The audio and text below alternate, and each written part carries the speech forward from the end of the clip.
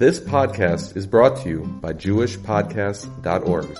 Start your very own podcast today at JewishPodcasts.org. A good Erev Shabbos. Hope everyone is well. We find in this week's parasha when the Jewish people are leaving Mitzrayim and they already left Mitzrayim. The pasuk tells us that Hashem tells to Moshe Rabbeinu, look what I'm going to do. I'm going to harden Paro's heart one more time. And when he sees what's going on in the Midbar, he's going to say that the Jewish people are lost. And the pasuk says, "V'amar levinei Yisrael." Paro is going to say to the Jewish people that they are stuck in the Midbar. The question is, who's Paro talking to? There's no Jews left in Egypt. We all already left. What does the pasuk mean that Paro is going to say to the Jewish people? So Rashi explains what it means is he's going to say regarding the Jewish people. But there's an unbelievable Targum Yonasan ben Uziel. Targum Yonasan ben Uziel says no. There were 2 Jews still left in Mitzrayim. Mitzrayim was not an empty place of Jews. There were still 2 Jews left in Mitzrayim. And those 2 Jews were Dasan and Aviram. And Paro turns to Dasan and Aviram and he says, look, the Jews, they're lost in the desert. Let's go get them. And there's a Medrash later on. The Medrash tells us that when Kriyas Yamsuf took place for the Jewish people, there was another Kriyas Yamsuf just for Dasan and Aviram, who came later, had their own Kriyas Yamsuf. And the obvious question on this Targum Yonasan ben Uziel is, how are Dasan and Aviram still alive? Dasan and Aviram have been the troublemakers from the get-go. From the beginning of Parashat Shmos, from the first time they meet Moshe Rabbeinu, they're already wreaking havoc, and they're making trouble.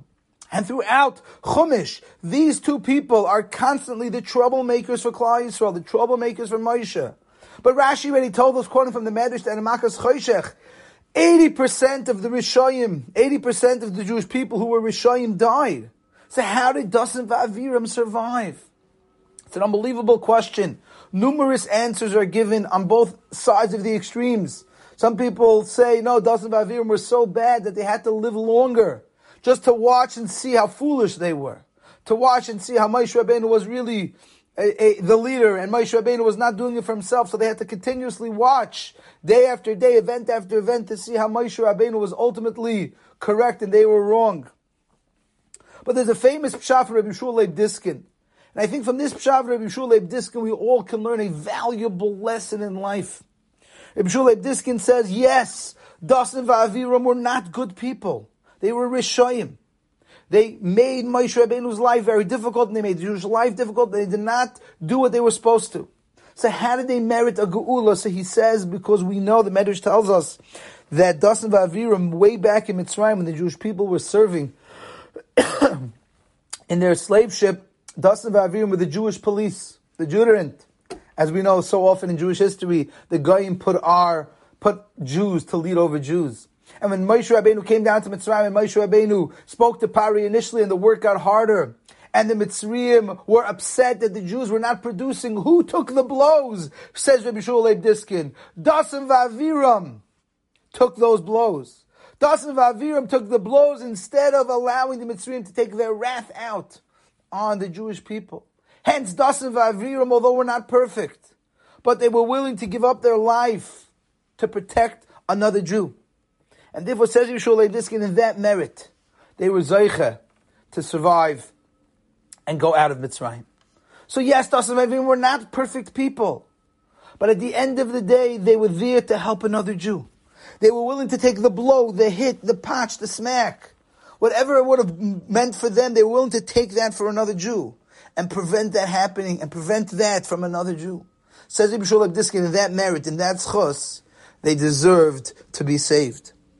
We often underestimate people. We see people, we look at them, and we assume right away, we ride them off. Oh, they're terrible, they're horrible, they have shortcomings, they make mistakes. But you don't realize there are people that might be giving and doing for others in a way we have no connection to. And we say, big deal. Yeah, we're not here to judge people, but sometimes you have to understand that there are people that are doing things for other Yidden that you have to appreciate. And take a step back and say, who knows what's more important in the eyes of HaKadosh Baruch Hu. Rabbi Shlomo Zalman Auerbach at his father's Levaya said over a story that his father used to say over frequently about the Baruch Tam.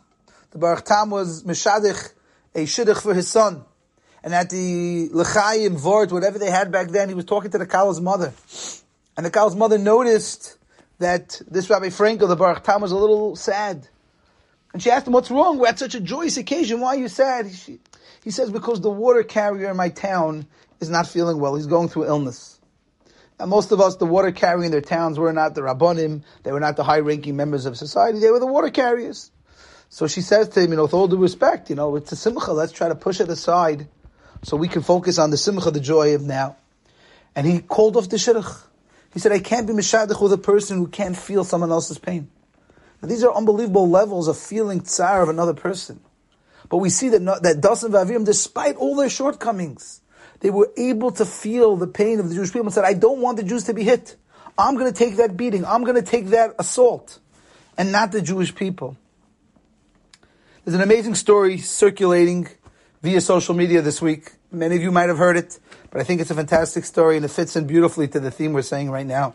There's a fellow who shows up at Uman to go daven by the great Rav Nachman Breslev, and he sees a young 18-year-old boy, Chassidish boy with long payas, davening. But he also notices he has a ponytail, which doesn't exactly go well for the look of long payas and a ponytail. And he asks the boy in a very short version, what's the story, what's going on, what's with the payas and what's with the ponytail? And he said something so profound. He says, I want you to know, I live in Muncie, my parents live in Muncie, and I go on my own time, I go visit children that are cancer patients. And are going through chemo and are losing their hair. And I met a girl who's nebuch in that situation, and because of her interesting hair color, it's hard for her to find a wig. So I decided that my hair, I think, is so similar that I'm going to grow my hair long and wear this long ponytail. So when it's long enough, I'm going to cut it off and I'm going to give it to this girl. But the reason why I've been living here in Uman is because I know it's going to embarrass my parents to walk around my Muncie community with a long ponytail. So I came up here. I have a business. I have other people taking care of me. So I came up here so I can not embarrass perhaps my parents and therefore be able to provide this girl the ability to be able to go back in the streets, go back into public and not be embarrassed because she lost her hair to chemo. So most of us would look at a fellow in a payas and a ponytail, we'll call him a weirdo, a whack job. We wouldn't want to go near him. This guy's a tzaddik. He felt the compassion of another Jew and he did whatever he can do while still thinking about others. Again, this is why we're so quick to judge. We see people on the outside. Of course, doesn't Avim look like Rishayim Gemurim. We wouldn't give them anything. But deep down, they had some special schus. They did something special.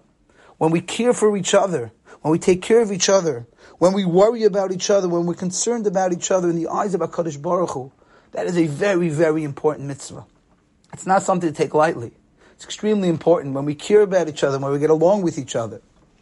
Rav Moshe Bick points out there's an interesting medrash in this week's parsha. The medrash tells us at the beginning of Kriyas Yamsuf, before Klal Yisrael even went through the Yam, the pasuk says that the Jewish people proclaimed, Hashem yimloich li'olam va'ed. Hashem will reign forever. He'll be the king forever. Asks Rav Moshe Bick, why now? Why would you say such a comment like that before the miracle? And Moshe Bick explains, because we know Chazal tell us, it's Yerushalmi, that at Kriyas Yamsuf there was a very big divide amongst the Jewish people. What we're going to do. There are 4 groups, 4 different thought processes about what we're going to do now. Do we go in? Do we go back? Do we fight? What do we do? And there was disagreements. Says Rav Moshe Bick, the Jewish people got up and said, we disagree, we have different outlooks, we have different ways of doing things, but we're all on the same page. Hashem yimloich li'olam va'ed, we all want the same thing. So often in life we're going to meet people that look different than us, and dress different than us, and sound different than us, and have a different way of doing things than us. But we can't lose sight that we're all doing the same thing. We're all focused on the same goal. We all have the same one thing in mind, which is to serve HaKadosh Baruch Hu. When we continue to focus on our connection, on our unity, on our achdus, then we can see Geula, then we can see Yeshua. So in this week's parasha, we have to learn that it's not a small thing to be compassionate to another Jew. It's not a small thing to take a beating for another Jew. It's not a small thing to be there for another Jew. And it's not a small thing to think that although I may do things differently than you, and you have your tradition and I have my tradition, and you have your Messiah and Rabbanim and I have mine, that's all fine. But as long as we remember Hashem Yimloich Li'olam Va'ed, we're all on the same page, we all have the same goal, Mr. Hashem, we should learn from this week's parasha to appreciate different people in our lives that we come across. Don't automatically assume a person is who they are based on what we think or what we think we know. Mr. Hashem, we should appreciate each other, do for each other, care for each other, be there for each other. Mr. Hashem, we should be zeiche to see geulas v'yeshuas just like the Jewish people did. In this week's parasha, we should be zeiche to see the ultimate geula v'yeshua in our days. B'mheir b'yameinu. Have a wonderful Shabbos.